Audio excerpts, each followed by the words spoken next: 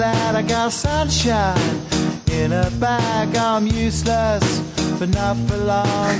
Hello and welcome back to The also known as the Unnamed Movie Name Podcast. I forgot to actually say that last time. I just said The But anyway, people know by now. People know. All the listeners, they know The So welcome back to episode 9. Clearly you can hear James's lovely voice. 2 weeks in a row, lucky you. And lucky you, there's no Alex and Iffy. Yeah, dragging it down.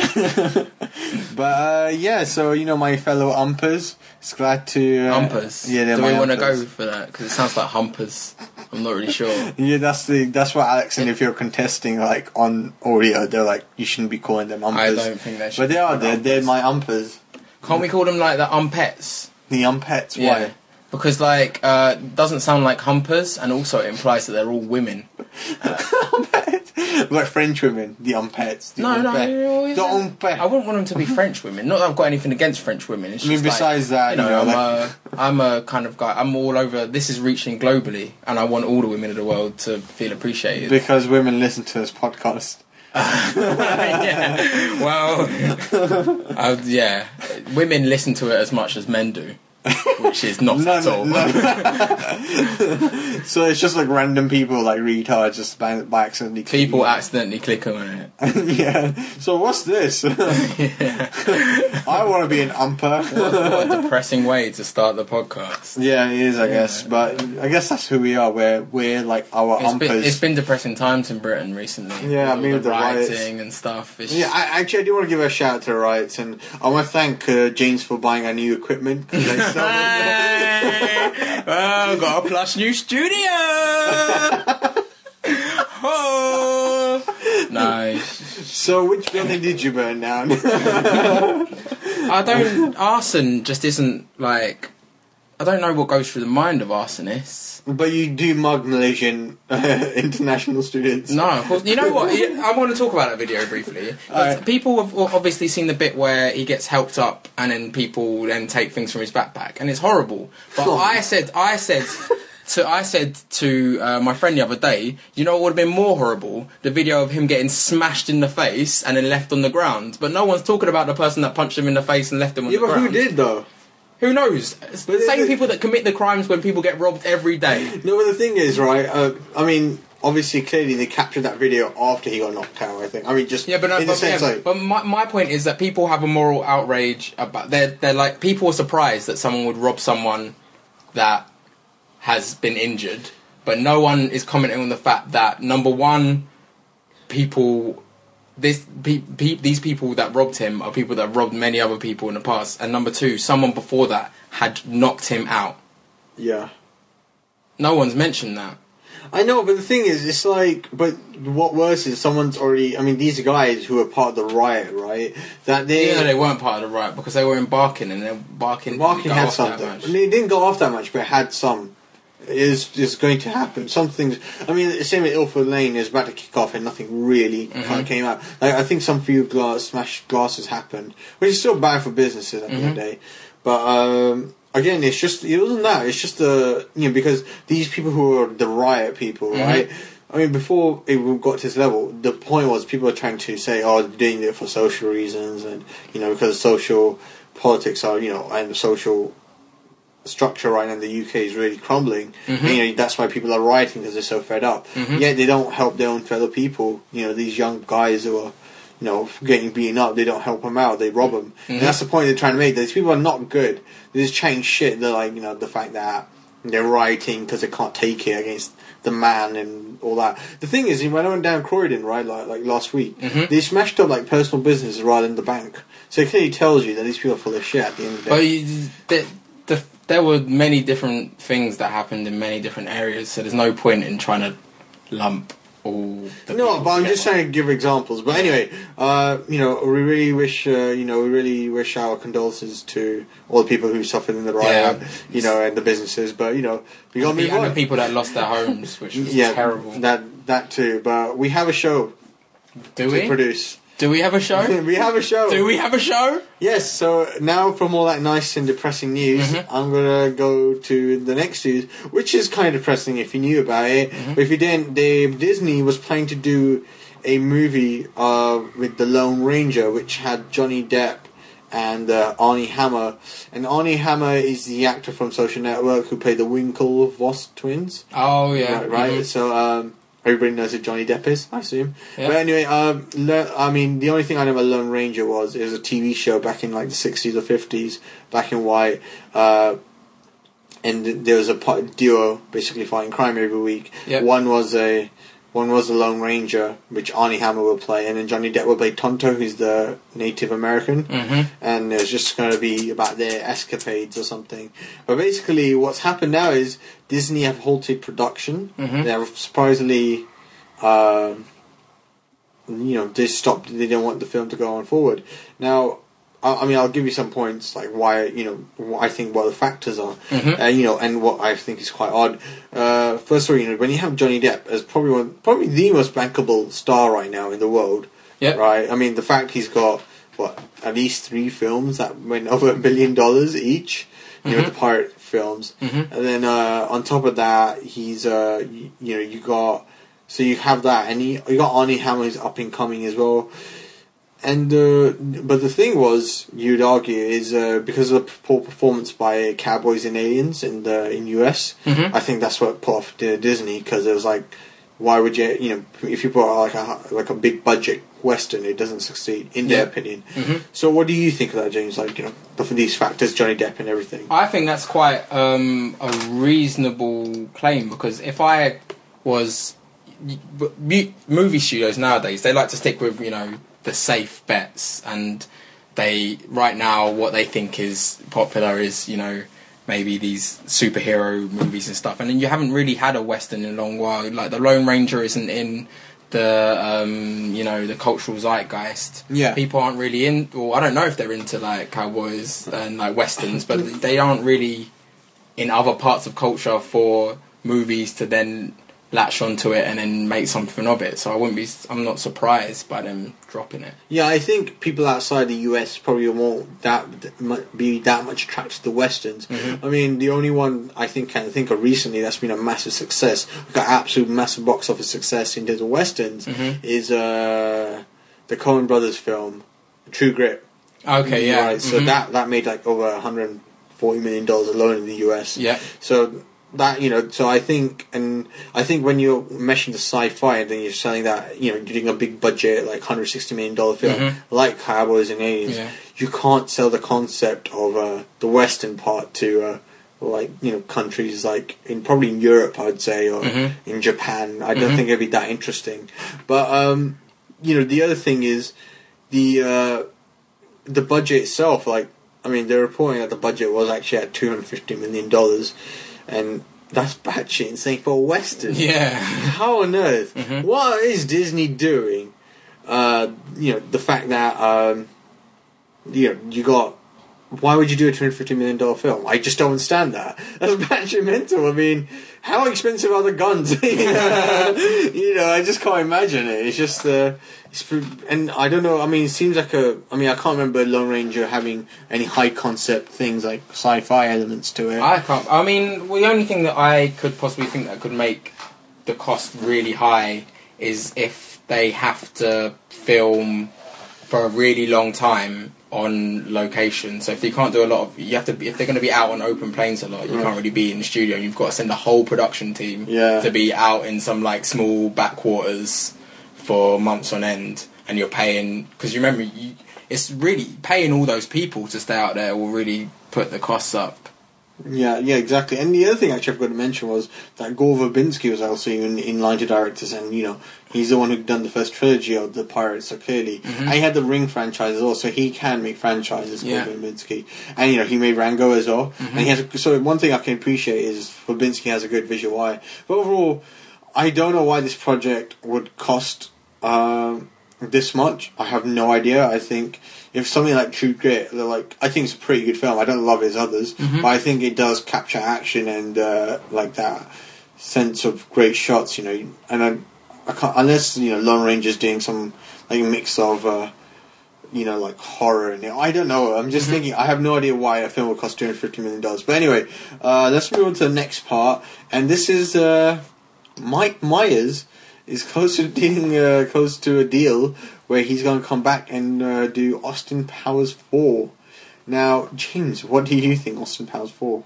I think they're coming to fruition. I think that's good because Mike Myers has not done anything since Austin Powers 3 that I can think of that I enjoyed. Right. And also, I liked Austin Powers 3. I like all the Austin Powers films, so I like to see another one. Like, I don't see how you could possibly go wrong with it. It's just like, mindless comedy's easy to do. I'll laugh. The Doctor Evil character is always hilarious. He's always going to be hilarious. Yeah, I kind of agree with you, but I never liked... I thought the second and third were okay, but I just still love the first one. Mm-hmm. It's just... When the first time I watched it, I never laughed so hard. Mm-hmm. But I think the jokes are so worn thin. But maybe it's the only thing that'll make Mike Myers come out of some sort of rut. Yeah. Because it's like, what did he do? The Guru one, or is it? The Love Guru. Yeah. Oh god, that looked absolutely shit. And I don't know, he's done some other big fucking stinkers. He's been in some shit, hasn't he? Yeah. But as long as you don't get annoying actresses like Beyonce, I can't. Oh, what was wrong with Beyonce? She's like, I'm a sassy black lady, and I'm gonna She was beat you up. playing 70s black exploitation character. Of course, she's going to be. Yeah, but she wasn't doing it really well. What do you mean? She was shit. overacting. I think it was just shit. Oh god. I don't know. I mean, I don't know. I just thought it was pretty shit. I can't really explain it. I don't think Beyonce's a good actress. All right. I think I can agree. Okay. With that. She's not the best actress. Okay. I'll put this really. I think it's unfair for me to say. Okay. Her character was fine, but the acting was shit, so it didn't make the character interesting. Especially when you have, even though Mike Myers, I didn't like that, gold member, right? The thing was, he's still a good enough comedic actor for it to work. You had Michael Caine in there, and he was okay as well in it. And I liked the Dutch guy. Yeah. I can't remember what his name is right now. What's his name? What guy? The Dutch guy, the one in number 3. Oh, gold member. Done. Yeah. You said already. You confused me with that. There's another Dutch guy. Okay. Smoking a pancake. You're looking forward to Austin Powers 4. Well, I'm looking forward to seeing Mike Myers do something that's not shit. I think that's the only way that he can do something not shit. Have you seen The Love Guru? No, I've just seen clips of it and like the trailer when it came out ages ago, and it just doesn't look shit. It's pretty. Did you actually watch it? I saw like 10 minutes of it, and it's the most offensive thing I've seen. And there's a bit, right, where he invites Jessica Alba over or something, and they're like doing cooking, right? And he gets this random like pastry, right, that's got like some round potato balls in it, and he starts dipping them in oil, and he's like these balls, and basically it's the ball sack, it's the male ball sack, right, scrotum, and he's just like, and it's meant to emphasize that he's dipping in hot oil. He's like, and he's keep making noise like, ooh, dipping hot oil, ooh, taking it out, ooh, dipping hot oil. And it's just so bad. It's that kind of like very obnoxious and crude humor that just doesn't work. And it's so obvious and very childish that and all the Shrek films are shit. Besides one. Yeah, that is very true. That is very, very true. Like, two was watchable. And one's alright, it's not even that great. Like, watching it again, like, one's quite good, but it's not... No, two's watchable. Two's watchable. I think it's watchable, but, like, 3 is atrocious. I didn't like 2 at all. Oh, is it? No, but have you seen 3? No, I think I've seen, like, half of 3. I watched part of it, and I was just like, this is shit. Oh, dude, 3 is fucking shocking, but... Okay, so, next thing I want to talk about is... little clap. Yes, sound effect. But I want to talk about Patrick Wilson, an actor I like. He's he's Night Owl from Watchmen. Okay, and he's also he's in Insidious. He's I think he's a pretty good actor, and he's joined the cast of Ridley Scott's Prometheus, which is meant to be kind of like the spin-off / reboot, or of Alien. Okay, so what is this, a TV series or? No, it's a film. It's an actual film. It's got Charlize Theron. It's got Michael Fassbender. It's got Noomi Rapace from the Dragon the Tattoo Dragon trilogy. The Dragon Tattoo. Yeah, that one. And then you got Damon Lindelof writing it as well. So the Lost writer. So. Yeah, so I think it's got quite a good cast already. Yeah. And adding Patrick Wilson, I don't know what his role is, they haven't specified yet, but it's quite interesting. I mean, another cool thing, have you seen Alien? Yeah. So the cool thing is Michael Fassbender will play the robot, the android, and I think it's just like absolutely perfect for him. You know, even though I think he's not gonna be like his charming-esque self. Yeah, that he can be. I still think that. Overall the cast is really interesting in my opinion. Oh shit! Sorry, I actually didn't see that, but also Idris Elba. I just read that. Yeah, Idris Elba. Idris Elba's in everything now. He's in Ghost Rider too as well. Really? Yeah. Nice. Yeah, so he's getting a lot of film projects, which I'm quite happy with. But anyway, with Patrick Wilson, who's a good actor, joining Ridley Scott's. Yeah, sorry about that. Yeah, we just got a bit... An albatross came in and stole the recording device, and we had to get it back off him. Yeah. Anyway, so we're talking about Patrick Wilson. Yep. So you find that good? You find that as a good sign for this film? I didn't really like him in Watchmen, and I can't think of anything else that I've seen him in. So that's probably a bad sign so far.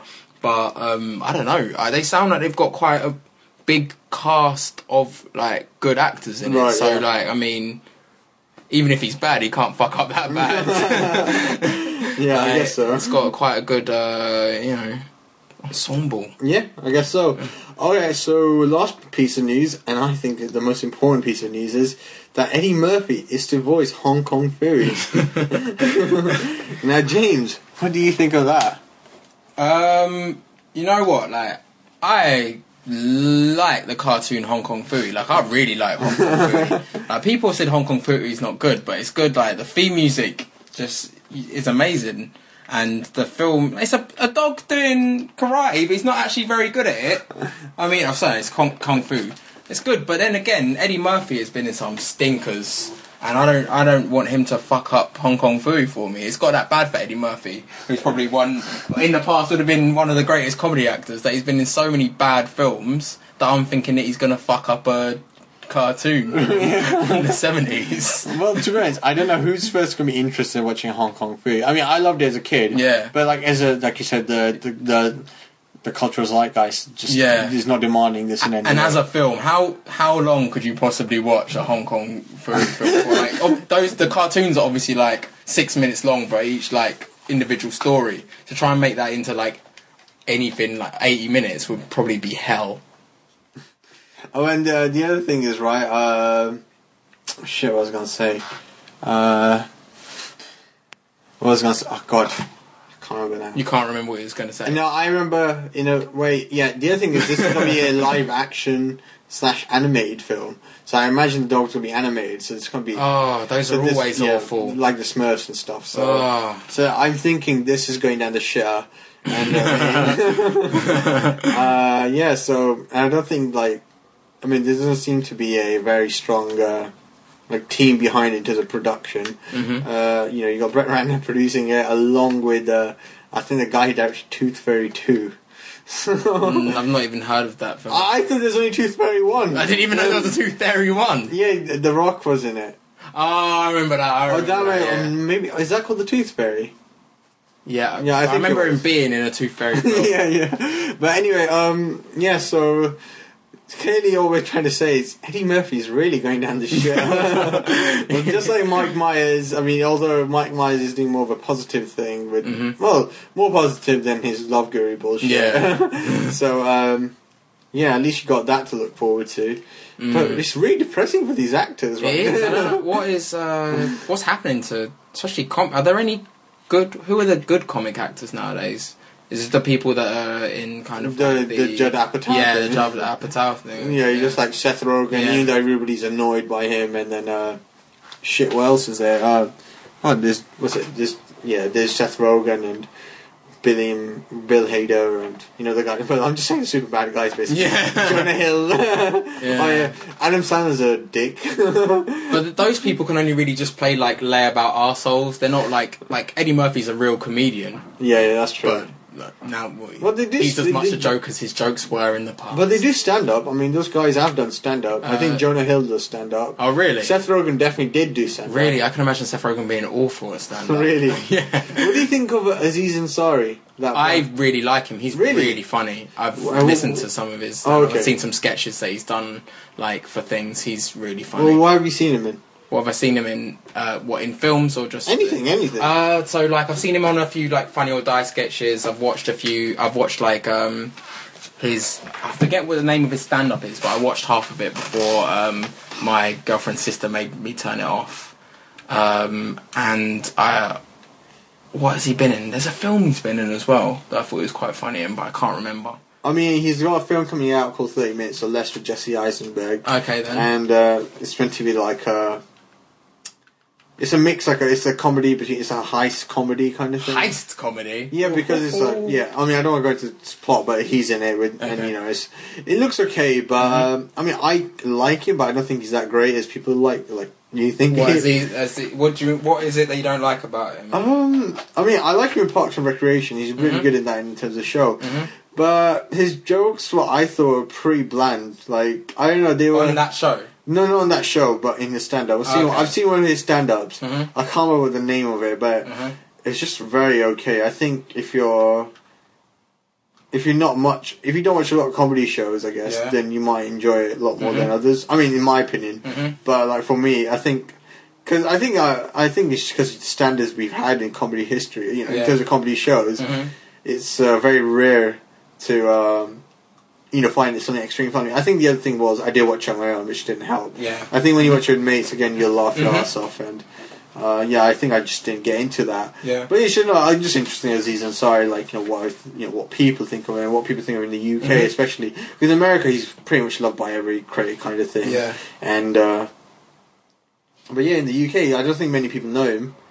But surprisingly, you do. I mean, it's like, hey, get to talk about it. Hey! Yeah, well, I spend a lot of time on my own watching things on the internet, so... Yeah, like your impressive website, Egotastic. Is that what it's called? What? That website? Yeah, the lady friend. It's called Egotastic, yeah. Egotastic. Yeah. Why is it called that? Why do you think it's actually called that? That's pretty odd. I mean, if you're showing sexy women on a website, I don't see how that's egotastic. It's because, I don't know, because it's kind of like, the way it started off really, was it wasn't just the pictures of the women, but it also had gossip on it. So, okay. I don't really know, I don't know why. Why is Google called Google? No, that's different. That's like that's like product brand name. Why is Yahoo called Yahoo? I've never said Yahoo when I've used Yahoo. No, but that's different. I'm saying, but I guess so. I mean, there's like... Why are we called the Unnamed Movie Name Podcast? There'll never be an answer for these mysteries. God, bringing you all back to full circle, James. Bringing it back to full circle. Okay then, I think that's enough of news. Yeah. Unless you want to talk about something on your mind, James, is there something you would like to share? No, not anything. Really. You want to share anything? Anything I share? No. No. No, not really. Well, I would like to say I'm not jobless anymore. Yeah. Well, possibly. I could really fuck it up with the whole... my advice would be don't fuck it up. Yeah, but that's not an advice. That's just... If you've got a job, does that mean that you'll have less time to watch films and do podcasts? Because I think our one listener might be really upset if we have to stop. Yeah. You promise that you're dedicated to the podcast. I solemnly swear. I solemnly swear to be obliging my duty to the Unnamed Movie Name Podcast. Also that was a really bad accent, kind of turned kind of Indian halfway through. Yeah, also known as the Ump to my fellow Umpers. Umpets. Umpets. So it's either the Umpers or the Umpets. If we actually get eventually a listening audience, we should actually have some kind of vote. So we can actually either call the Umpets or the Umpers. I think I'll win. I'm 100% sure that I'll win. Well... we'll have to wait and see. We will. Yeah, okay then. Okay, so enough of that random rambling. Yeah. Let's go on and talk about the trailers. Okay, cool. So, anyway, first trailer I want to talk about is We Need to Talk About Kevin, which stars Tilda Swinton, who is an uglier version of the other lady. The one in Benjamin Button. Oh shit, I just forgot. I've forgotten her name as well. Fuck. Is it Kate Blanchett? Yeah, Kate Blanchett. She's an uglier version of Kate Blanchett. Is she? Yeah, she is. I don't think that she's... Oh, she's definitely uglier than Kate Blanchett, but I don't I see some like... I think it's just a redhead and pale skinned. Oh, really? Yeah. Yeah. To be honest, in saying that statement, all white women look the same to me as well, so... Yeah. Oh shit, I completely forgot we'd go to what we watched as well. I completely forgot to mention What do you mean? I just completely forgot that we were actually going to discuss that later, like after the trailers. We'll talk about what we watched. I mean, I just completely... Well, why are you remembering it now? I just completely forgot, that's what I'm saying. Anyway. You really fucked up the flow of this conversation. I'm just tired, James. Anyway, let's go on forward, right? Okay, so it's got... Fuck, what's the other guy's name?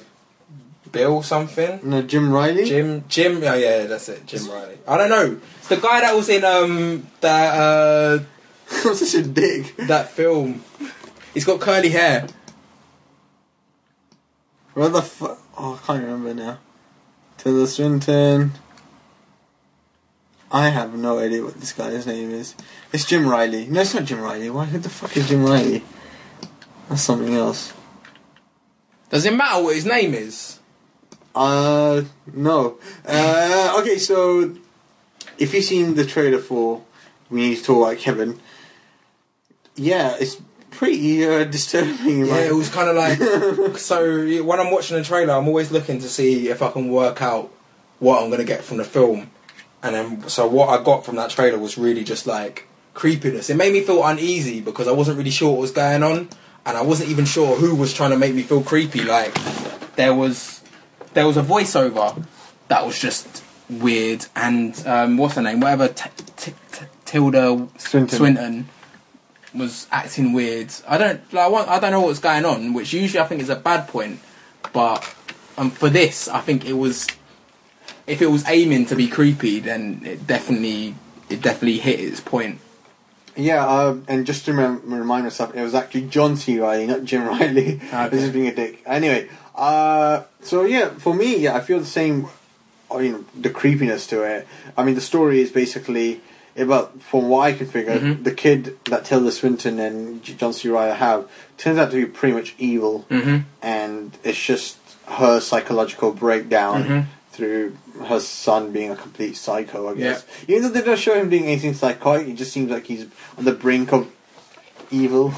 Yeah, but yeah, I mean, I'm not... I mean, I think Tilda Swinton's a pretty decent actress. I like John C. Reilly. I think it's nice that he's coming back a bit more into a dramatic role. I mean, he does a lot of comedy, but I think he started off as pretty much a character actor in a lot of dramas.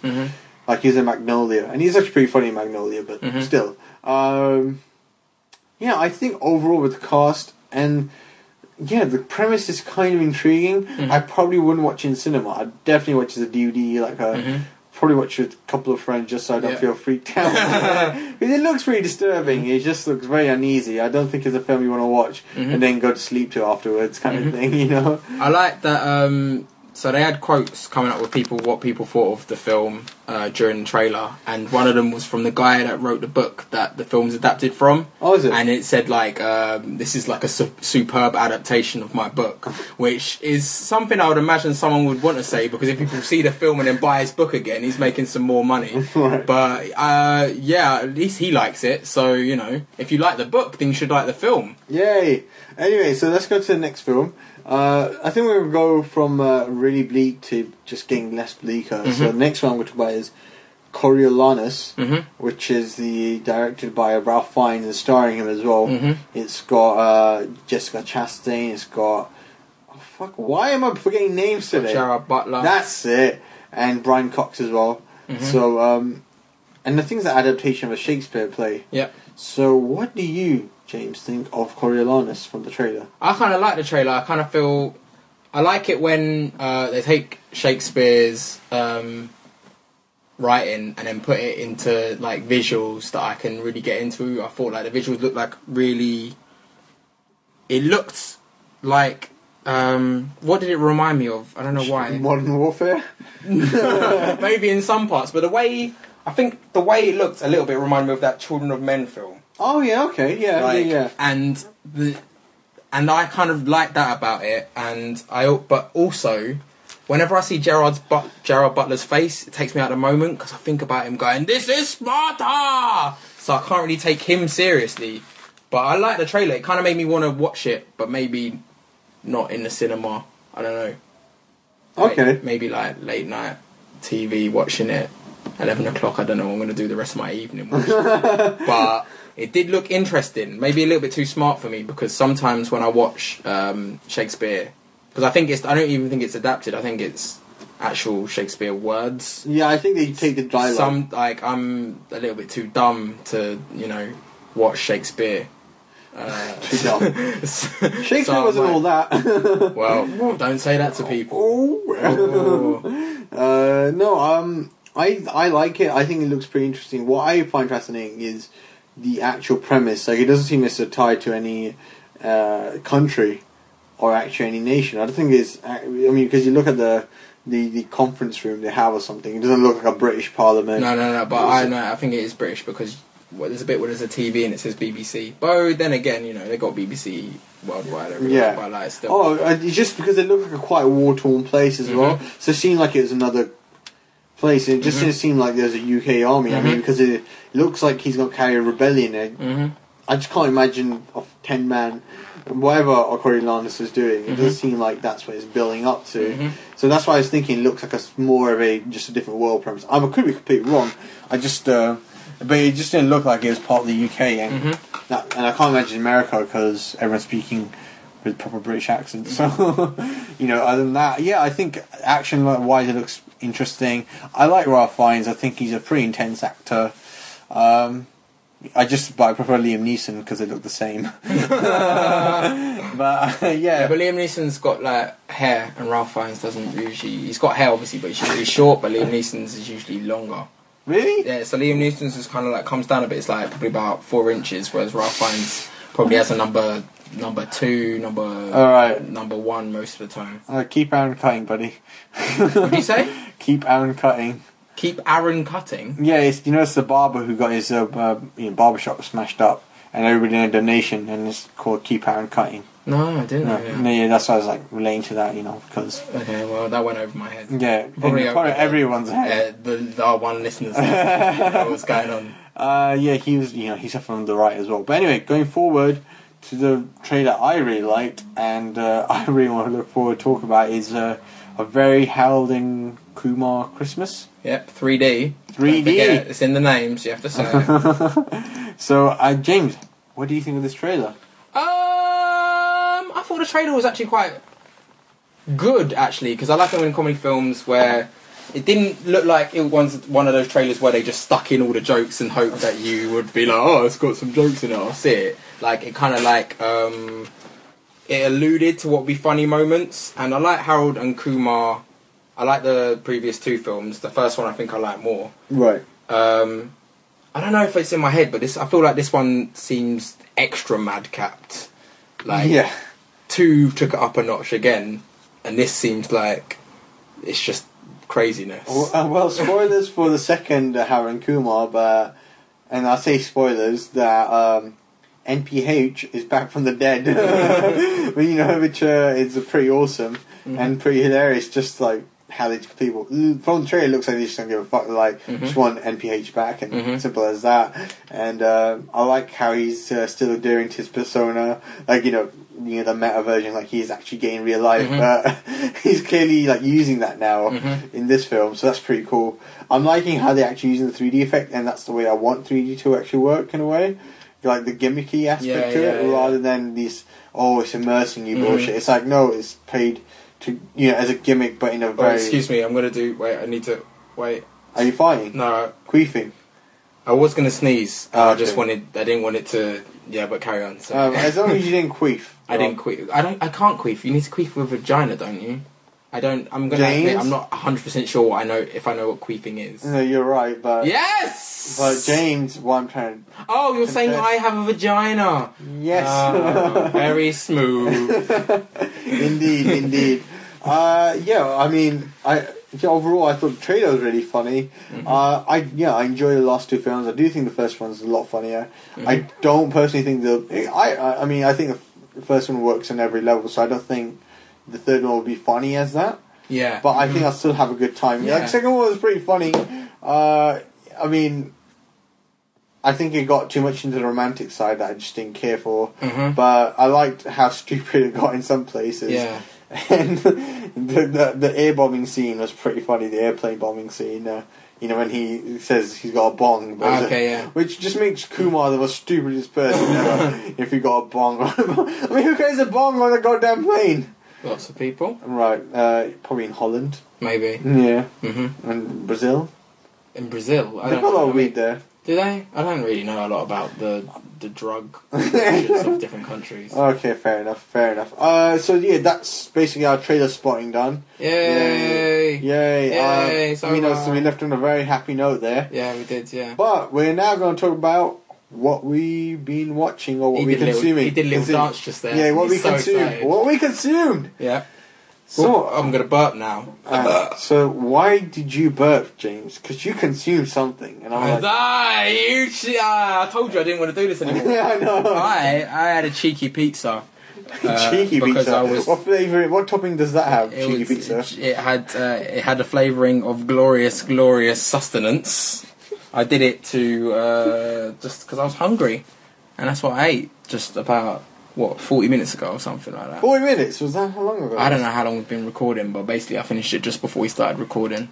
So if you can, I don't know if flavours can go across the internet, but maybe if you listen to this, you can pick up maybe a tomatoey, herby kind of feel. But with a bit of mozzarella. Yeah, I'm not sure if it had mozzarella on top because. What the fuck kind of pizza I think is it was that? just cheddar, you know. Cheddar. It's just cheddar. Just cheddar, yeah. I guess didn't that's what you get from watch like too a shitty Tesco value. Actually, it was from Sainsbury's. It wasn't value. Oh. It wasn't value. Ooh, okay. James just took off his glasses and gave me the look. Anyway, so because I'm a Muslim. You're Muslim. Controversial. You're Muslim. I'm Muslim. We've lost another listener then. But it's Ramadan right now, so basically we're starving all day. But the good thing is we actually have awesome food by the end of the day because we're all starving. Not compared to those African kids, but come on. Burn! Take that, Africa. So a lot of Africa is Muslim, so they're fasting as well. Not because they want to. Another burn for Africa. But I've been having a lot of nice samosas. Have you? Spring rolls. What kind of samosas? Meat ones. Those mincemeat ones. I really like those mincemeat ones, yeah. Yeah, boy. No vegetable samosas. We had the veggie spring rolls. Okay, yeah. So that suffices. A lot of fruit chaat, which is like it's basically a whole bunch of mix of fruit from grapes, apples, banana, mixed all put in a mango juice. So it's pretty delicious. So how long is it until Ramadan ends? End of August. The end of August? Yep. When did it start? It started on 1st of August. Okay, so it should be like, okay, because it's 28 days the month, isn't it? It's a lunar month. What are you on about? No. How long is it then? It's 30 days. What do you mean it's 30 days? It's 30 days to Ramadan. Okay, fine. How am I supposed to know? I thought it was lunar months. Because you're brown. I thought it was lunar months. You're a lunar month is 28 days. You're crazy. I don't think even you know. You just do. Your mum just tells you and you're just like, yeah, whatever. You don't even know what's going on. Shut up. So you're looking forward to Eid? I'm looking forward to it, but because now I have a job, I don't know if I can actually enjoy Eid. What do you mean? Because I have to start. If I get a job, I start on the 30th. And Eid is like 31st then, or on the 30th. Yeah, but why wouldn't you be able to enjoy it? Because I won't be there. I'll be working. But not all day. They're not like leave putting you in a workhouse for 24 hours. No, but I have to wake up the next day as well, so I can't really party all night. That's the problem with you. You used to be able to party all night, but now you've become this old man. I never partied with you. I think I went once or twice. I used to watch you party from outside. I used to be like, yeah, with my danced all night and smoked shisha with your friends and didn't invite me. You don't smoke? No, I don't, because shisha is disgusting. I actually stopped smoking anyway. Stop smoking what? Shisha. Because it's disgusting. Cigarettes are better than shisha. No, they're not. Yeah, they are. At least cigarettes taste of something. Shisha doesn't. something. No, it doesn't. You have to go to a good one, It tastes James. of like shit. It does taste of shit. No, it doesn't. It tastes of flavours that you choose to have. No, it doesn't taste of those flavours though. Whereas cigarettes taste Look, like tobacco. You know you smoke it, so how can you argue I that? have smoked it. Is my You point. have smoked it, but Yeah. I'm smoking it. You're smoking it now. But I was smoking it like a couple of weeks ago, so my data is more relevant. So where do you recommend people go for shisha then? Somewhere in Manchester. Somewhere in Manchester. I can't remember. I'm not one of those guys like, blood, let's go to Al Farouk and Shisha Cafe and this and that. I'm like, I don't know what they're called. I just go. You just go where anyone tells you to do. Yeah, I just a sheep. I'm gonna smoke. I'm gonna get my gateway drug going on. Gateway drug. Yeah. I don't even bother with gateway drug. I'm just on crack straight away. Crack. Like, I figure if people like crack so much, it must have some good points. Right, so and it's cheaper than cocaine. So. And it helps to grow the economy because you have large exports coming from that country. Exactly. So Influx. Good you for, have to think about good that. for crack, innit? Like, Yeah, good for crack. So James, what have you been watching? I think on Saturday night I watched a short film, 20-minute film, French film, called Logorama or Logorama. I can't exactly pronounce it. So basically, it's LA. Right. Set in LA, but everything is made out of like different merchandising logos and stuff. Right. So in the zoo, you've got Lacoste crocodiles, and like the Republican elephant, and the police are Michelin men, and there's a criminal that's Ronald McDonald, and basically they just built up the whole film out of just logos, and it's 20 minutes long. In the film, basically, LA gets destroyed, and it's supposed to be about how we don't even notice how everything in our world is like merchandise and logos. Right. But overall, that can be destroyed by nature, because really nature and what's natural is what like controls it, and these things are just like the facade on the surface that we're seeing. Facade. The facade, like they're both words. So you say potato, I say potato. Okay. You say tomato, I say fuck you. But I liked it. It was only 20 minutes long, and it was enjoyable. Little French, but not French. It's not in French, obviously in English. Cartoon looked really nice. But it was French made. French made, yeah. Okay, and anything else you've been watching? Not that I can remember off the top of my head. I went to go see a play. Oh, yeah, go talk about that. Go talk about that. I saw the Cherry Orchard. Oh yeah, by your Chekhov. fruit. Your fruit. Fruit, hey! At a national theatre. And I didn't like it, but my girlfriend did.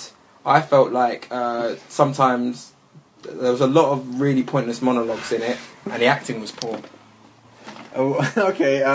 Well, what is the Cherry Orchard about? Cherry Orchard, so it's basically... It's Cherry Orchard, isn't it? Orchard. Is it? Orchard. An orchard, like of trees, of cherries. Yeah, I thought you just call it orchid. Orchard? No, Orchard's not a word.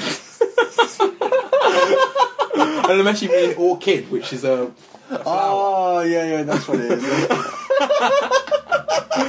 That's what I was saying, you fruit, like your pansy. The tree's okay. Okay. So anyway, basically, it's about a Russian family, aristocratic family, that's lost their money or they have no income. And it's after the serfs, which were basically the Russian peasants that were basically slaves, were basically given their freedom, and how a serf is now buying their cherry orchard, which was their home, and it's the role reversal of how these aristocrats, which they believe they deserve everything, and they refuse to change their ways, are getting taken over by like the peasants that are better at making money, and like capitalism's taking over the old ways of just if you're rich, and if you work, you don't get what you deserve from that work. And that's basically the themes of that play. So, but what did you find? What did you enjoy, or what did you not enjoy about it? Why did you think it failed? What I enjoyed about it, and so I can't be sure whether I don't like the play The Cherry Orchard or I didn't like the production, because firstly, it had to be translated from Russian by someone, so they may have translated it badly, and the acting was pretty hammy, at least on the night, because it was the last night of the show, so that might have influenced it. But what I didn't like, I didn't like the monologues in it, that were really long, and they didn't seem to lead the story along. There was a lot of characters in it, but only I think one of them I felt was really well developed. There was about 2 or 3 side stories to the play that were almost pointless and didn't give anything to like the actual general theme of what the play is about. But what I did like, I thought the idea is good, the theme is good, like of basically of that period and of aristocrats, crats being taken over and like change. But I just didn't like it really. Why do you think your girlfriend liked it? I think she liked it. Why did she say she liked it? She didn't give a good reason. She's one of these people that just says, I like that, or not. I think it's because she took you with her, so she No, but we went to see another play 2 weeks ago, Emperor and Galilean, which she hated, and I liked. But she didn't like it because she didn't like the main character in that. So James, do you go to quite a few plays? I mean, you haven't told me about Not this. really, like, we just got some tickets for cheap, really. So we thought we'd try and pretend to be cultured, because usually we just sit around and watch My Big Fat Gypsy Wedding and eat chips. So instead we thought we'd go see some plays. And did you try to shake hands with white people to feel cultured? That's one of the things that I don't go to the theatre, because every time I go to the theatre, and I go with my girlfriend who's Asian, or at least she looks Asian. Where is she? She is Asian. She's half Asian, half white. Is she? Yeah. But every time I go there, like, you're sitting there with like middle-aged white guys with weird beards, and they all and at like the interval they all go get a glass of wine, and I'm sitting there like in like my night t-shirt and like my stupid trainers, and I feel like really out of place. Alright, fair enough. So is that just about it, really? That's what I've been consuming, really. Ooh la la. Mm-hmm, yeah. Okay, so I'm just gonna go on. The first film we're gonna talk about is Scream 4. Scream 4? Yes, Scream 4. I just watched that recently. So, remind me, which one was that one? That's the latest one. That's like the new one that came out in April. Okay, I've not seen that one then. No, I imagine you didn't. But, it's directed again by Wes Craven. Mm-hmm. It's got the original stars coming back. Mm-hmm. With Courtney Cox, David Arquette, and I can't remember the other girl's name. Mm-hmm. What is her name? Oh, I know her name is Sydney Biscuit, but yeah. Neve Campbell. Yes, Neve Campbell. Yes, that's it. But anyway, you got that.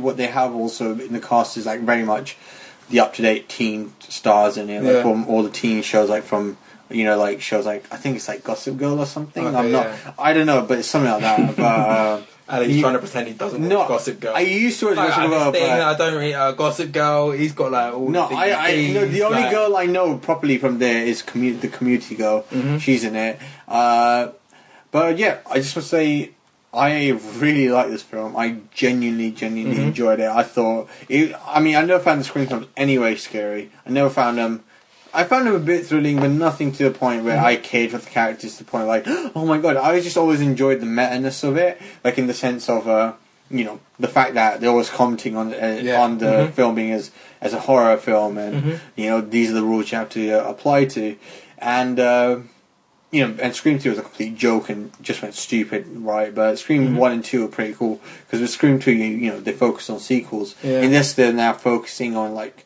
basically a remake and a reboot at the same time. Yeah. It's pretty interesting, like, because they get like, and the twist is really good at the end, mm-hmm. so I recommend just to watch it for that. Okay.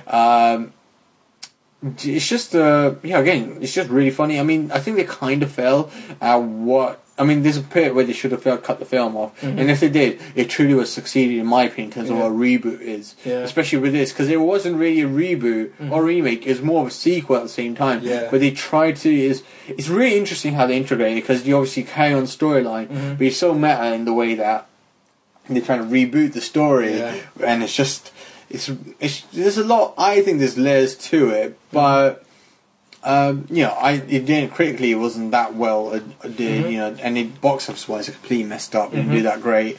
But I genuinely thoroughly enjoyed it. I thought it was funny. I thought it was a lot of fun, and I think it's a good watch. To watch with your friends at night, just when you just want to have a nice TV movie to watch. Really, I highly recommend that. The next one I want to talk about is Planet of the Apes, the original 1968 film. Okay, yeah. Absolutely brilliant. This film is amazing. Like, it's got it's starring Charles Heston, and it's got Roddy McDowall, who's also from the original Fright Night, and he's pretty good in it. The other thing is you also have Rod Serling. He adapted the screenplay, and Rod Serling's the writer and creator of the Twilight Zone, the TV series. Yeah. So, and it's just amazing. And Charles Heston is probably, it's just like his acting for that time. You know, that it's very Charles Heston-esque. You know, kind of like, I can't really describe. I wouldn't say it is hammy in a way, but it's that typical kind of like over the top theatrical acting that you have in the 60s. Yeah. You know, it's not what acting modernized to in the 70s and 80s, where people are actually acting like in the real world. It's very much, you know, that kind of. It's got that stage kind of feeling, even though it's shot outdoor. All of it, it's just that stage setting it gives. And there's like, but yeah, the storyline's really good. I really like what the themes it brings up. You know, you're talking about from racism to class and evolution to religion and cults, really. And I find that all really fascinating. It really does work overall. I think they also have one a bit stupid moments for the plot to move in terms of plot device, but it still works really well. Charles Heston, I know I said he's acting, but there's like a moment. I mean, he has some awesome lines that come up in Rise of the Planet of the Apes that are repeated. Yeah. You know, like, get your hands off me, you damn dirty ape. We'll talk about that later. He's got some things. I've got some things to say. I've got something to talk about. What was that? Was that a Jamaican accent? I don't know that.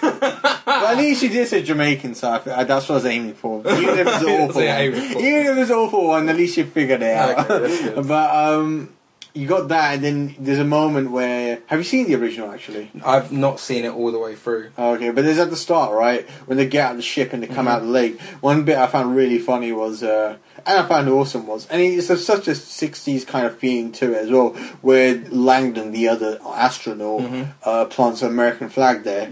And Charles Heston just starts cackling, and you think it'll eventually cut off or like fade away, but he doesn't. It's just him. It goes on for another like 10 seconds of him cackling, like, you know, he's like, the American flag.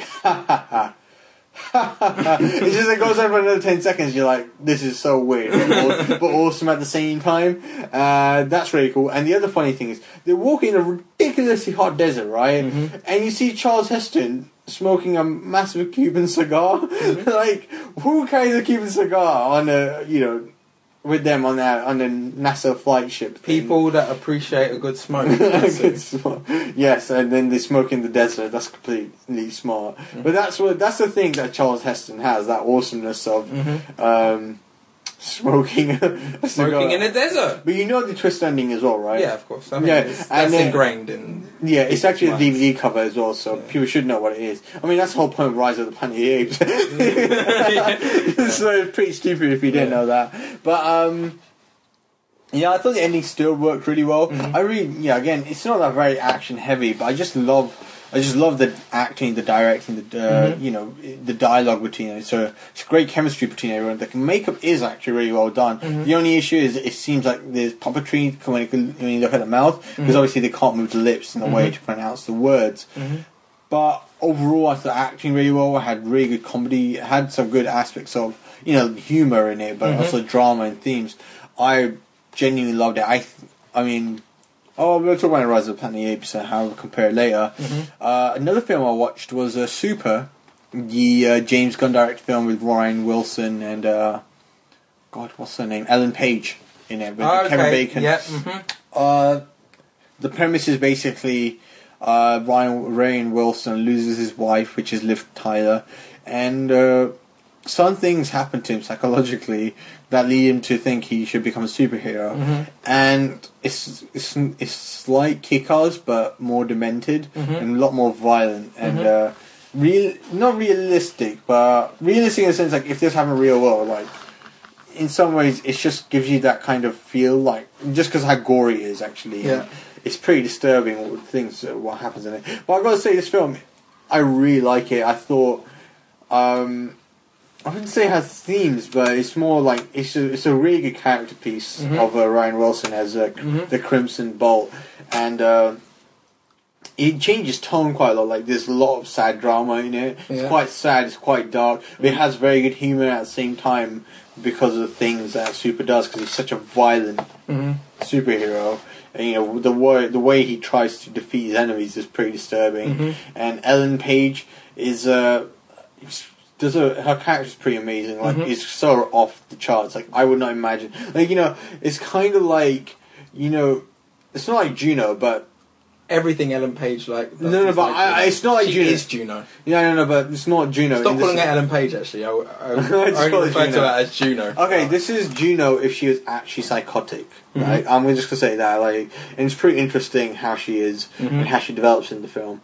But yeah, it's really funny in some places. I've heard from a couple of commentators that considering that film came so soon after Kick-Ass that it didn't really stand up compared to it. How do you feel like it? Do you prefer it?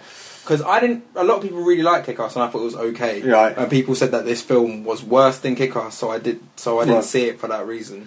I would actually. The thing is, I have on a rewatch for Kick-Ass. The first time I loved it. I did love it. But second time I watched it, I just did not like it. I was really bored. I mean, yeah, I think the sheen goes away straight away. But Super, there's no sheen. It is just a low budget, tough film, and I think it is a better film. But I reckon, like first time watch, I think it's fine to watch on your own. But second time, I don't think it's so much a chore. But I think it's enjoyable to watch with someone else and someone who hasn't seen it and to see their reaction in a way because it is such a polarizing film.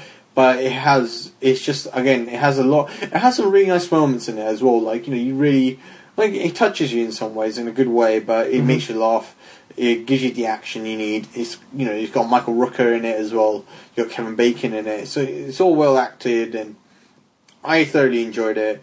But I think it is better than Kick-Ass. So Controversial. So people definitely should give it a look. And another thing I want to just quickly talk about TV show wise was I just started watching Cowboy Bebop, the anime. Like, and basically it's just like it's the future where, you know, there's intergalactic space travel and it's surrounding a group of people. The leader is Spike Spiegel, who's like a bounty hunter with other two people who are bounty hunters, but he's like the skilled martial artist. He's the cool guy.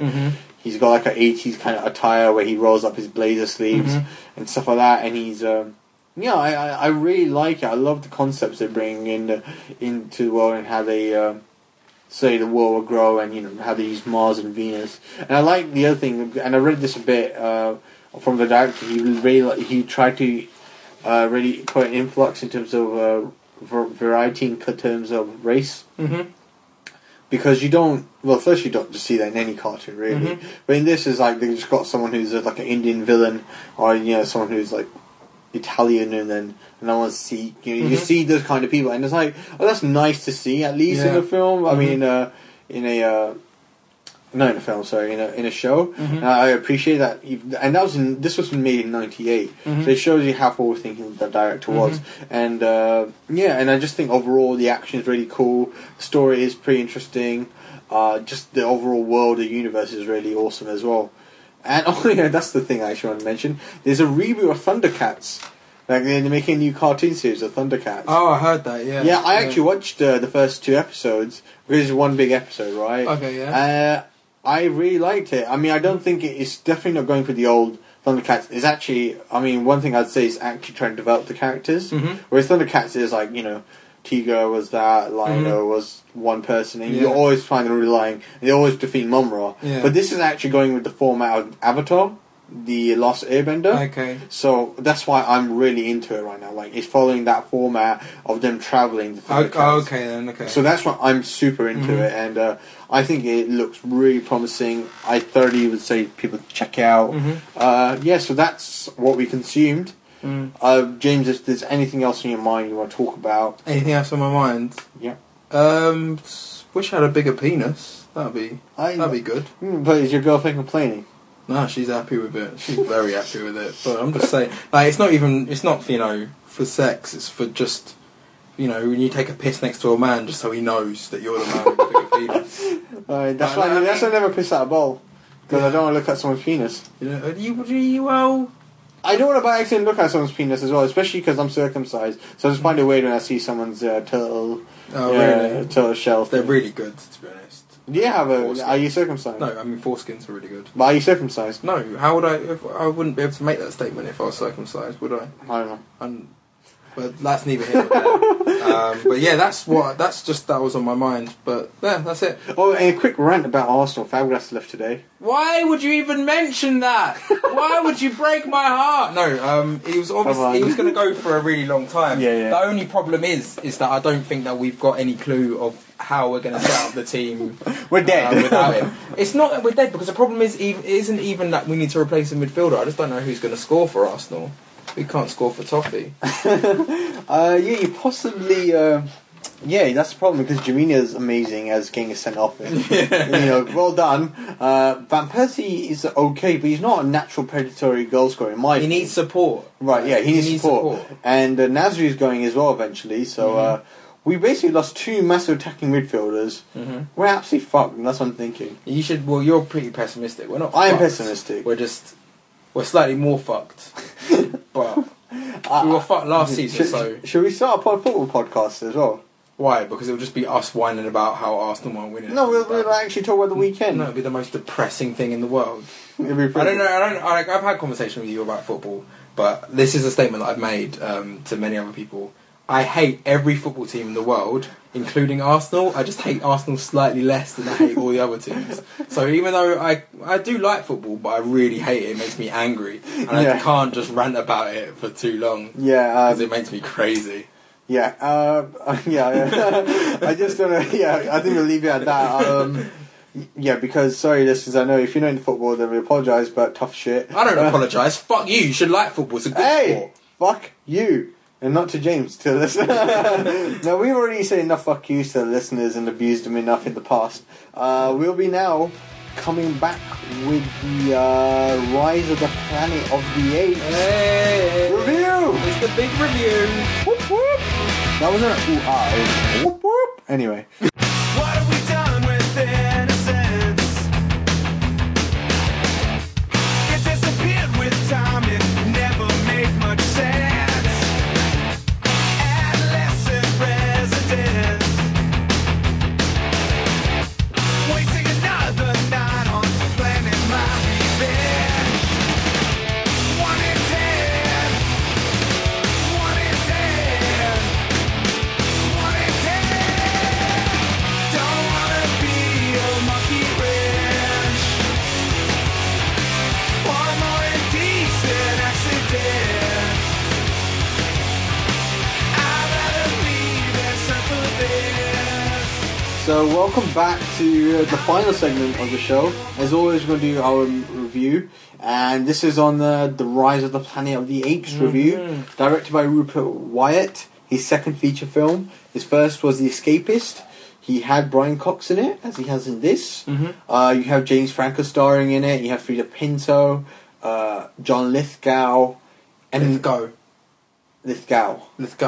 John Lithgow. It's not cow. It's Gow. It's Lithgow. Alright, we're not going to discuss this any further. You got Andy Serkis as well, who's playing the title character, the main character, I'd say, which is Caesar. And James, what did you think of Rise of the Planet of the Apes, or as I think people are putting as the Rot Potter thing? The Rot Potter thing. Rot Potter, Rise of the Planet of the Apes. I described this film when I spoke to my friend about it briefly today as super okay. I thought it was okay. Okay. I wasn't angry that I saw it. I won't call it bad, but I won't say that it's good. It's got some good bits about it, but it wasn't great. Okay. What did you think? No, I mean, before we go into that, I just want to say, because we talked about what we thought of Rise of the Planet of the Apes in our first episode, how we thought it just looked atrocious. Yeah. So, I mean, I'll just say I really like this film. So at least we have a bit more positive outcome of it compared to what we thought of it. It did not turn out how I thought. When I first saw the first trailer I saw for it, it wasn't like what I thought it was going to be. But in saying that, actually the scenes that I enjoyed the most were the scenes that I saw in that first trailer. Really? So, I mean, in the end, maybe I don't even know what I want. But go tell you said you like the film, so I want you to start. I want you to start off with positives because it's better to start off with positives. Okay, so I mean, I'm not going into spoilers until probably we'll talk about what the positives are and negatives. Then we'll actually go into specifics later. Mm-hmm. But what I say, so I thought it was well acted by Andy Serkis and Caesar. I thought Caesar was a really good character. Yeah. What I liked about it was that they actually got a character who had literally no dialogue. Yeah. And they made him the central character of the story. And you could have easily done it from James Franco's perspective, but I thought it was really well done in that sense. I thought when the action did occur, I thought it was really impressive. Yeah. I thought the effects were really good. Yeah. The story, I like how they've done, how they evolve, how they're gonna set this up as a franchise, and I like how they ended it in a way, like in the sense like it makes sense because obviously we talked about the trailer before, and like it doesn't even make sense how these chimps will take over the world. Yeah. I mean that's what everybody says. Yeah. And I think they pretty much brought up a very viable, very strong, believable in the sense of this world that they created where chimps are eventually going to take over the world, right? In that sense, I think the reason how they're going to take over is quite impressive. So, and I'm quite looking forward to how they're going to progress that further. But the downfall is the human characters are just so one-dimensional. Yeah. And not poorly acted, just don't have anything to do. I think James Franco did act that quite badly, but it might be because the characters were really one-dimensional. Well, I'm going to talk about one thing about James Franco, but I'll talk about spoilers because there's a bit that I really appreciate about him. I mean, I thought he was pretty much flat. There's one part I thought was really well done. Frida Pinto literally had nothing to do, just to be absolutely pretty. I like John Lithgow's character. He was, I would say he acted it quite well. I don't know. Actually. Yeah, I thought he did. I felt like he acted it quite well, but then again, he also, in a way, he played it quite comically. Really? Compared to other representations of Alzheimer's. Because usually when I see like representations of Alzheimer's in films, it's acted well. It's like gut-wrenchingly, like heartbreaking. Whereas that, I felt he played it well, but I didn't. Maybe because he wasn't on screen that long, I didn't feel that emotionally connected to John Lithgow as I thought I would be. Yeah, well, the thing is, right, for me, I thought he done well, but the thing was, I think they're trying to be a bit light. They didn't want to make it go too dark. Exactly. Which makes sense, because the fact that this franchise is meant to be pretty grim at the end of the day, this is the fall of mankind and Rise of the Apes. So at the end of the day, when you have that already, you don't want to have like a actual Alzheimer's that's so depressing that you just can't watch it. I mean, it's a bit sad. I thought John Lithgow, that's the thing, I didn't find it comical. I thought he's comical in some aspects where it's meant to be comical, like what they, when he's like raises the monkey, when he picks up Caesar and he says "Hell Caesar," and that's, I mean, I know it's a funny moment, but it's a light moment, and this is, that oddity that the Alzheimer's guy has, but and there's again, Tom Felton. Let's talk about him, Draco Malfoy. Oh my god! He was awful! That was some of the worst acting I've ever seen in my whole life. He should be ashamed. He should look at himself in the mirror and just give up his fucking... It was awful. Well, you do know he said... he said in an interview with Harry Potter, he said, they didn't choose us for our acting, they chose us for our looks. Yeah. So that, I find it pretty funny he said that. But in this, I thought he was an awful actor as he is in Harry Potter as well. But the thing is, he achieves the exact goal what that character set out to do in the story, which is you want to punch. What, being an arsehole? Yeah, but let me just say, right?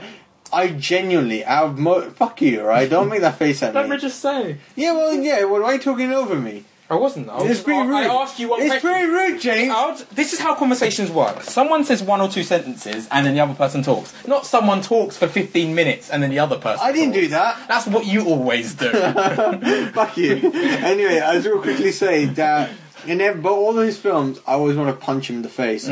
So I always like it when he does get defeated in any way. Okay. It's still satisfying because I hate him so much. Yeah. So I think he achieves that really well, but he's an awful actor. Yes, I agree. He was really badly acted. The character just...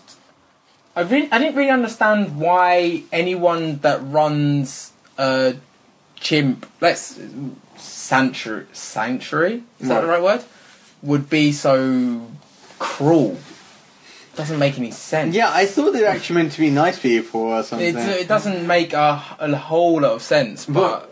Yeah, okay, so I think we can go more into story now and go to spoilers, but I just want to quickly say then, I would recommend people to watch it. So if you haven't seen it about what we thought of it, and if you hear this like 3 years down the line, at least watch it on DVD or Blu-ray. But I highly recommend it.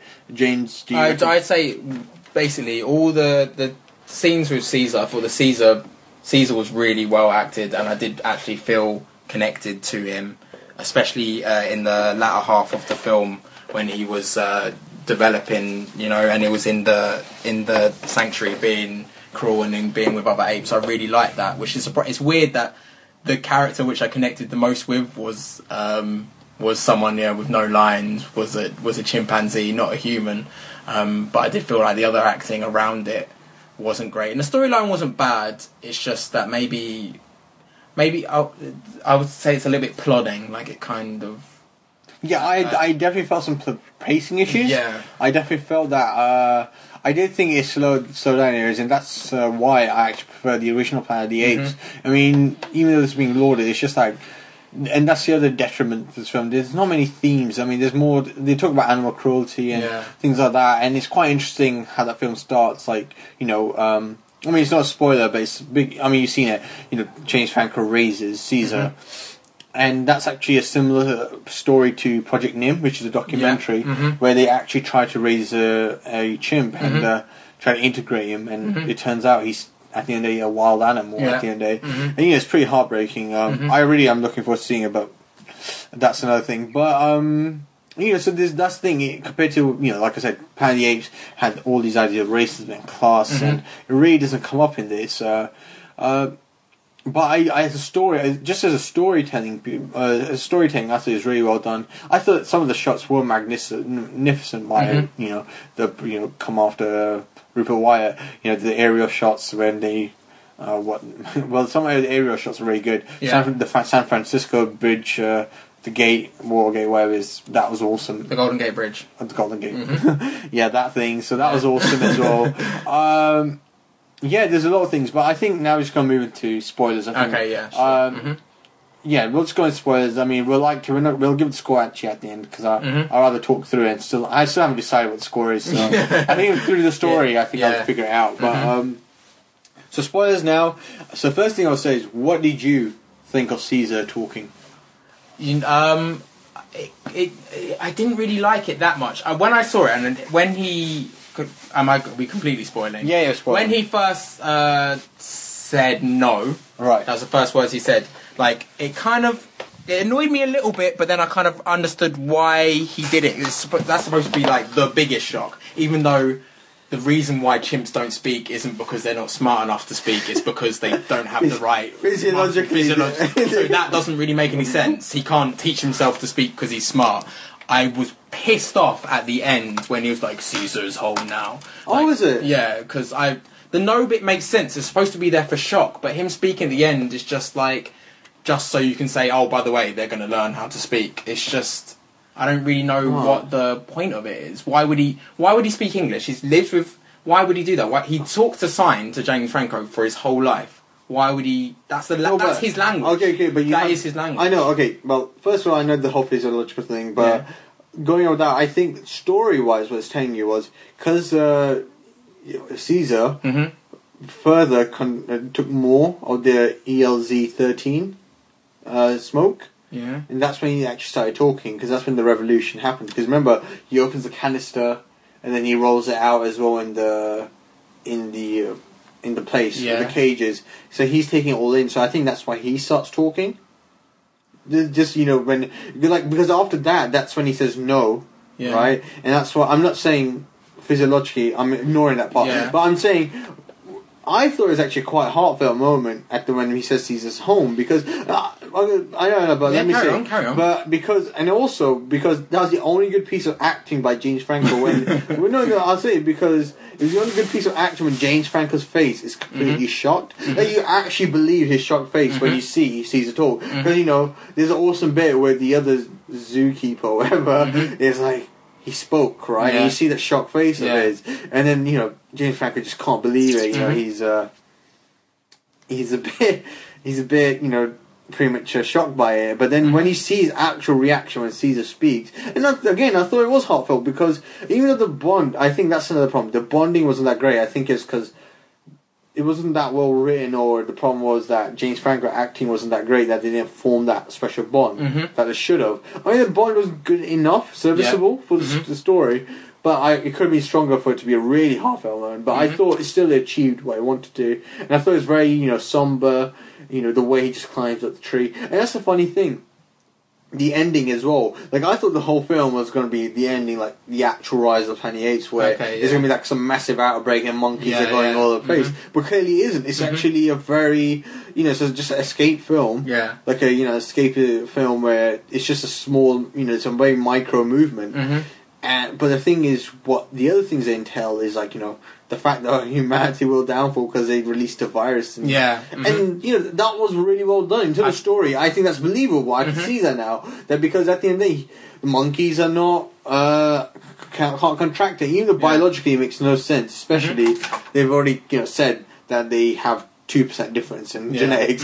So the fact that one can become super smart, the other can die, it doesn't make any sense. But I do like that storytelling aspect of it rather than, I don't know, because I don't think, in Planet of the Apes franchise, the original franchise, the plot was there's a Terminator kind of thing where the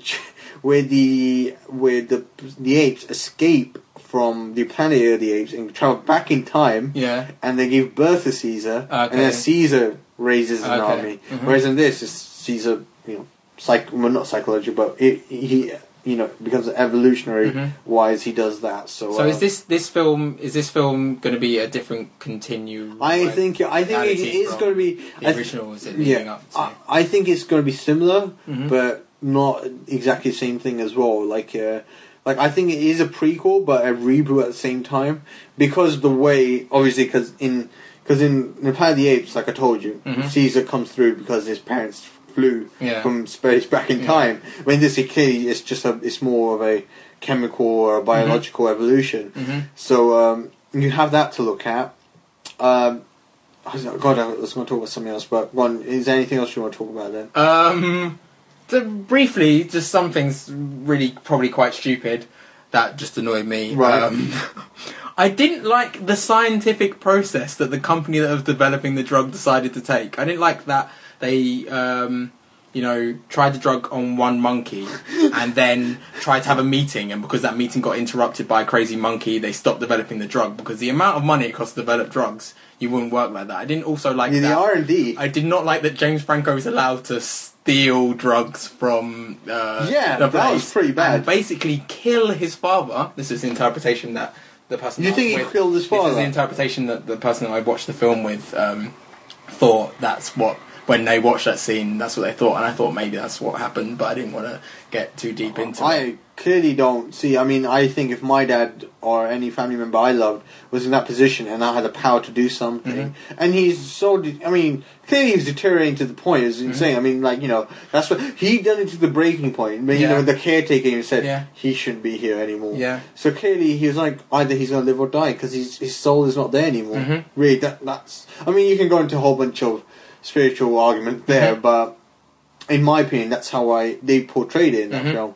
And I think if anyone, I would do the same. I would do that if I think you would steal experimental drugs. Yeah, and if it cured my dad, and but you don't know what's going to happen, do you? Yeah, no, I don't know, but it's better than seeing him die anyway. He's dying from Alzheimer's anyway.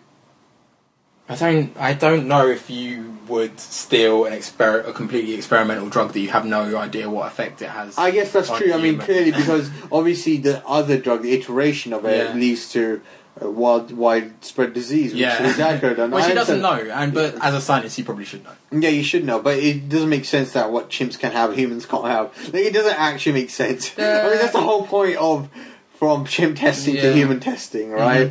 I actually remember, like, couple of years, like 6 months ago, I was so broke, right? I was thinking of choosing these, like going to this experimental drug thing. Like, they locked me up for 2 weeks and they just give me a cold, like, cure thing. And I just get locked up in a basement and I get paid like $2,000. But thank God I didn't take that. I mean, that would have been really fucked up. But, yeah, just going back to this, yeah, I understand what you're saying about that. I think what was more insane was the guy, the CEO. First he was like, no, we can't have this. The next second he's like, what I love is it's like the fact that James Franco's like, it's working. It's working. Yeah, I know. It's working. I'll change my mind. Is no one else in the company going to ask why they're all suddenly like starting this drug trial? Or, yeah, exactly. But those are little things that really shouldn't annoy me. Yeah, but it's because the thing is, I think it's similar to X-Men in the sense, like, you know, it takes itself really seriously, but then it does these stupid little it falters in ways. So, you know, he does that, but okay, I think we should. I mean, I know we talk about Andy Serkis's acting, but I thought there were some moments I just want to talk about that I just thought were amazing. Like, you know, when Brian Cox is going home and the chimps are all like standing together and they're like in that, you know, like a big clique, right? And then Caesar turns around and gives him dirty looks. I thought that was the best shot of the film, in my opinion. I thought that was so creepy but effective at the same time. You know, I really felt like, holy shit, this does not look good. And, you know, the thing is, you understand Caesar, and I think that's what I like about it as well. Yeah. That you're seeing why he's doing the things he's doing. And he's doing, and you know, you clearly see he doesn't want to take it over humanity. He actually cares. Like, he didn't kill Tom Felton on purpose at the day. He doesn't know electrical conductivity, I guess, and, but, you know, he didn't kill the others, you know. And there's other moments in the films where he stops other chimps trying to kill people, despite the fact that a lot of people still died. Yeah. But he tried. Yeah, I mean, he's the thing is, he can't really communicate with them completely yet. Oh, there's another moment that I thought was fascinating, and that's what I love. The fact that there's no dialogue and they're telling a story through it made the fact that the whole escape thing. But the other thing was when he greets all of them with their new IQ, basically. You know, when they're coming through the cage and he like checks everyone's eyes. I thought that was amazing. That was really something like, I mean, it was obvious, but it's just so cool the way they communicated storytelling that way, rather than just have like someone say, why are their eyes all green? You know, you have someone like Tom Felton or Brian Cox like, green eyes, you know. There is one thing that I want to complain about in terms of dialogue, that whenever Caesar was speaking to James Franco, they did the thing where Caesar would say the thing and James Franco would repeat basically what he said back to Caesar, which is really bad dialogue. People don't speak like that. He wouldn't do that in real life. There was no reason why they couldn't have subtitled what Caesar was signing, because they subtitled it later on in the film when he's talking to the orangutan. Like, that's one of the, that's like a really big, like, that's like a big rule of like dialogue writing. You're not supposed to like say the other person's bit of the conversation to explain it, because people don't speak like that. Well, I'm kind of confused. Like, so if you answered the phone, in films sometimes they do a thing where they're like, "Oh, hi, Mum. Oh no, I'm not coming home right now. Oh, you want me to come home? I can't because but some parts it is subtitled, though, did they? But the thing was, they done that with James Franco when he was talking to Frida Pinto, because Frida Pinto said, "What is he saying?" No, yeah, that makes sense. That's fine. But he said back to like Caesar went like, "Oh, am I coming home?" When he first went. Oh, and he said no. No, you're not. No, you're not coming home right now. Just so they can say what, so we can understand what Caesar's saying, which I think is shitty, because they didn't need to do it because they had subtitles later on. But yeah, but they didn't have subtitles at that moment. That's the whole thing. Say it again. They didn't have subtitles. They didn't. But I'm saying they could have done it. I guess so. Yeah, I guess so. Yeah, I guess so. That makes sense. But yeah, I guess. But I think it was also to the point of view of what the Brian Cox was. You know, because Brian Cox was standing there, so was Tom Felton, so they could have understood what he was saying as well. I mean, maybe. Because I get it because if they show it from the point of view of James Franco, then it's understandable they do subtitles. Because it's showing it as a point of view from Caesar, and but he did it in the forest when they first went to the redwoods, right? and I can't remember another time they did it when James Franco was speaking to Caesar. But they seem to own when James Franco was speaking to Caesar. James Franco always repeated back to Caesar what he'd said before. Okay. Which kind of annoyed me. Another thing I just want to go wash over then is I like how the references they make back to Planet of the Apes. Like I like some, not the Tom Felton one. That was awful. Yeah, okay. I'm not talking about that one. Jesus. Basically, well, you've seen it, but that was pretty atrocious. Just the way he says it, and he just, especially when you have someone like Charles Heston saying that, it's a classic line. It's an awesome line. But there's the fact that they called in Planet of the Apes, Charles Heston's called Bright Eyes, and in this Caesar's mom is called, I think Caesar's mom is called Bright Eyes, right? Yeah. So that's pretty cool. That's the other thing. The design of the apes is pretty amazing. Like the guy with the weird blurry eyes and Scarface kind of thing. He is really cool looking. I love the big apes in it. It's good they gave the apes like kind of an individual look rather than saying let's just make one ape and then repeat it over and over again. And also like how Caesar even becomes the leader of the group as well. Like he fights off and it's pretty awesome. And again, with no dialogue, it works. I love the dialogue between the orangutan and him. Even though it doesn't make sense how orangutan can converse that way, because he's not that. Because even in the circus one, he can't. The fact he communicates as a human being in a human way. If it's his sign language. Yeah. Because he's talking inside. First, I loved when he says "white cookie rocket," which is the most random thing. I love that. It's like the most random thing, but it worked. But because sorry, I know this is from the documentary as well, but it was from the Project Nim documentary. But they teach chimps a sign language, right? But it's only because they condition them in a way to talk. So this was conditioning. This is actual dialogue. But they would say like "feed me" when they're actually hungry. That's conditioning. That's fine. But this is not conditioning. There's no conditioning to when another ape's talking. So it doesn't make sense in that way. But there's a little nitpicks, but overall, I thought the story was. I thought it was a well-told story. Still, had a bit of it was plodding, like you said. I agree with that. Caesar was amazing. In my opinion, just really, I thought easily the most amazing CG character I've seen yet so far. Easily, the effects were great. Gotta give a big up to Weta. And it cost only less than $100 million to make this film. Oh, really? Right? Yeah. That's what I found really fascinating. Like a big budget. It's still a big budget, but it looks big as most big budget films I've seen this summer.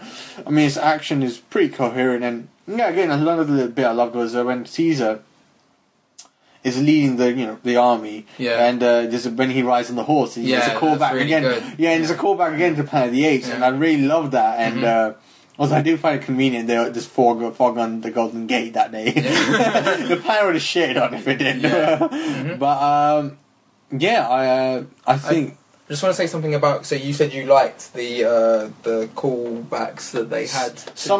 Most of them. So like stuff like. They mentioned they had the space mission and then something missing. But I think that's a setup. That's a setup. That kind of thing. Yeah, when I saw it in the film, I thought, oh, that's kind of annoying. Look, they're just trying to call back to the film, blah, blah, blah, let the film be its own film. But it makes sense if there's going to be a film in the future that they would do that. But I do get annoyed sometimes when they hark back to things in the past just for the sake of it, to be, give it a nod, which is kind of why that line by Draco Malfoy was. Oh, that's stupid. Annoying. That's stupid. No, I completely agree with that. But the funny thing was, I watched this before I watched Planet of the Apes. So for me, it actually was more rewarding to watch Planet of the Apes because I get the references now. And rather than me thinking, oh my god, they referenced the cuting Bright Eyes. Because that might be annoying someone. If someone kept saying Bright Eyes, especially if someone said, "Get your hands off me, down there." That didn't bother me in the film until I watched the original. Then I was like, oh, now I know why I'm annoyed by this. And but I think the only good actor in it was Brian Cox, and he was very little in it.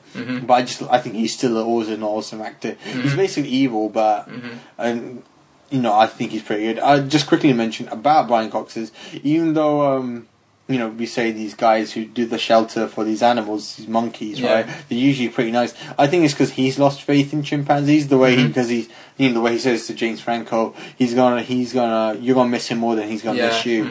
And I think that's more out of just him being lethargic and he just doesn't care anymore. So that's just one argument for Brian Cox's character anyway. Is there anything else you want to add? No, I think just basically in summary, I thought it was an okay film. Really liked Caesar. So Andy Serkis really did really well with it. Right. Felt emotionally involved with him. I thought the film did pick up in the second half.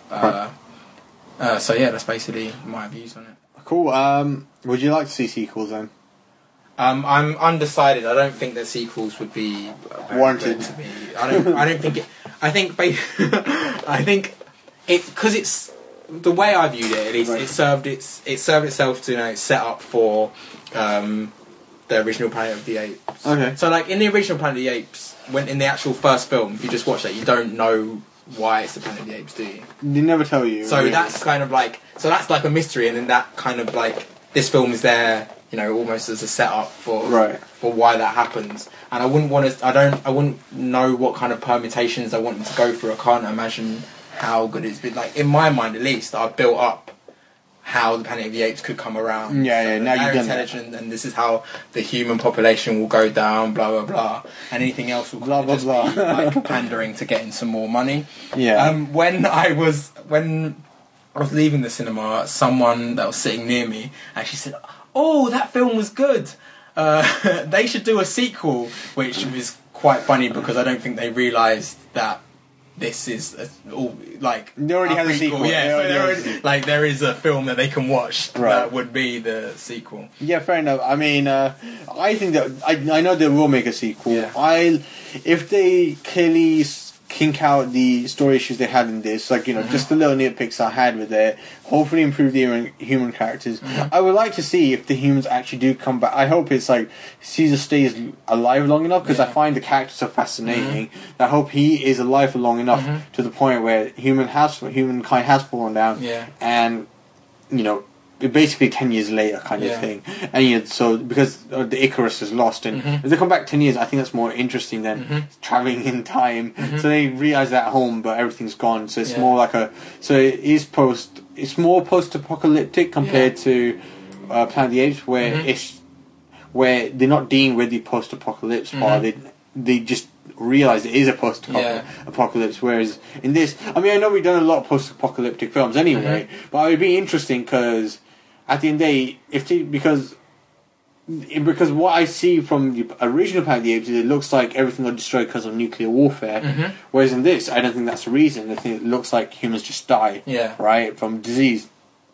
Possibly what could lead to is further warfare, where they accuse everyone for biological warfare, blah blah blah. But what I'm hoping is they don't destroy the land, and you have the houses, and maybe eventually, basically what left out Tim Burton's ending, where they've actually taken into society and they've taken the houses. That would be interesting. It's a different take. It's a mix of both the original and the remake. And I don't hate the remake. I just don't think it's just not that good, but. I did like the ending because I thought it was so crazy. Yeah, especially because it was really crazy. Because the thing is, Tim Roth's character Caesar turns out to be Abraham Lincoln, which makes no sense. I don't get what's going on there, but so in that sense, I'm interested if they play around with it again, like they did with this prequel. Yeah. But you obviously just make it a bit sharper, hopefully get actors good enough to play like Charles Heston role. Obviously, not get someone who's trying to emulate him, because you're not going to, but get someone who's that charismatic really, and has that amazing screen presence. If you get someone like that, I would really look forward to that being the sequel. Or because I don't think I'm looking forward. I won't look forward to them with the world already taken over, like the world collapsing, like the Outbreak kind of thing. Yeah, it really does depend on what kind of period they pick. It will definitely, and what they do pick would lend itself to what kind of film it is, what themes they put into it, but. Yeah, cool. Yeah, okay. No, I understand. Yeah, I hope it has more thematic response to it as well. Because it'd be interesting if apes do actually just replace exactly what the humans do. Do they then again follow policies like capitalism, and do they watch TV shows and waste their lives? Are they basically like us and adhere to the bullshit we basically go through every daily life really? So that would be kind of interesting if they take that over. but I wouldn't imagine how the space crew would survive that. But overall, okay, so I really like this film. Good acting, good action, slow, some issue with pacing, some bad acting from the humans, and bad character development through that. But overall, Caesar was really compelling. I would give this film a 3 out of 4. Okay. So, James, what do you think of it, and what's your rating? Like I said before, super okay. I give it a 2 out of 4. Really? 2 out of 4? Okay, I think at least give it 2.5. So, okay, so that's the end of the episode. Thank God, because I'm absolutely knackered. Hopefully, and the other thing is, this is another short episode, and I think we're going to keep it this way. Yes! Finally, listen to me! Yeah, I listened to him. Hopefully Dave will start downloading again. But, hopefully you enjoyed it, my fellow umpers. Or as James likes to put it, the umpets. Umpets. You can, review us on iTunes if you can. Send us an email if you ask any questions on theump@gmail.com, or you can go to our blog on theump.blogspot.com. Yep. You can go to Twitter for James is Nostra James. Yep. I'm at broken_engineer. Alex, who was not with us, sadly, he's not dead, was at Alec Nick, but he usually never uses it. And same with Iffy as well, with Ahmed786. So that's the end of the show. Oh, one last thing. I've got a new blog. It's called filmsblackpeoplelike.blogspot.com. Yeah. And it's about films that black people like. And it's pretty funny. It's, offensive as hell. But because James Black, it's allowed. Actually, I started, I talked about me doing a bit of photography, and for people who are not on my social networking thing, they can basically access that through my blogspot as well, which has the worst title, which James will laugh at. Laugh at? Well, I laugh at it, sir. Yeah, but it's called Behind the Hive Mind. Behind the Hive Mind, and what the fuck does that mean? I have no idea. I just thought it sounded interesting. It's better than the ump. Yeah. That's behindthehivemind.blogspot.com. Just leave comments on it if you think it's shit, and if it's good, either way, and if you can give me better tips, I appreciate that, because, this is me just uploading it just to see what, if I'm actually any good, and I want to see a consensus, really, if I'm actually improving, or I'm absolute wank. So, and James would like to know, how racist is he getting through each post he posts? I'm quite racist, yeah. But yeah, we want to know, is it Nazi level? It's ignorant level, or is it? It's really like it's like David Starkey level racism. Well, I'm not going to ask what that reference is. But, anyway, that's the end. I really hope you enjoyed it. Please tell other people to download and listen. That's it. That's the end. Yay! And hopefully we will be rising with the up.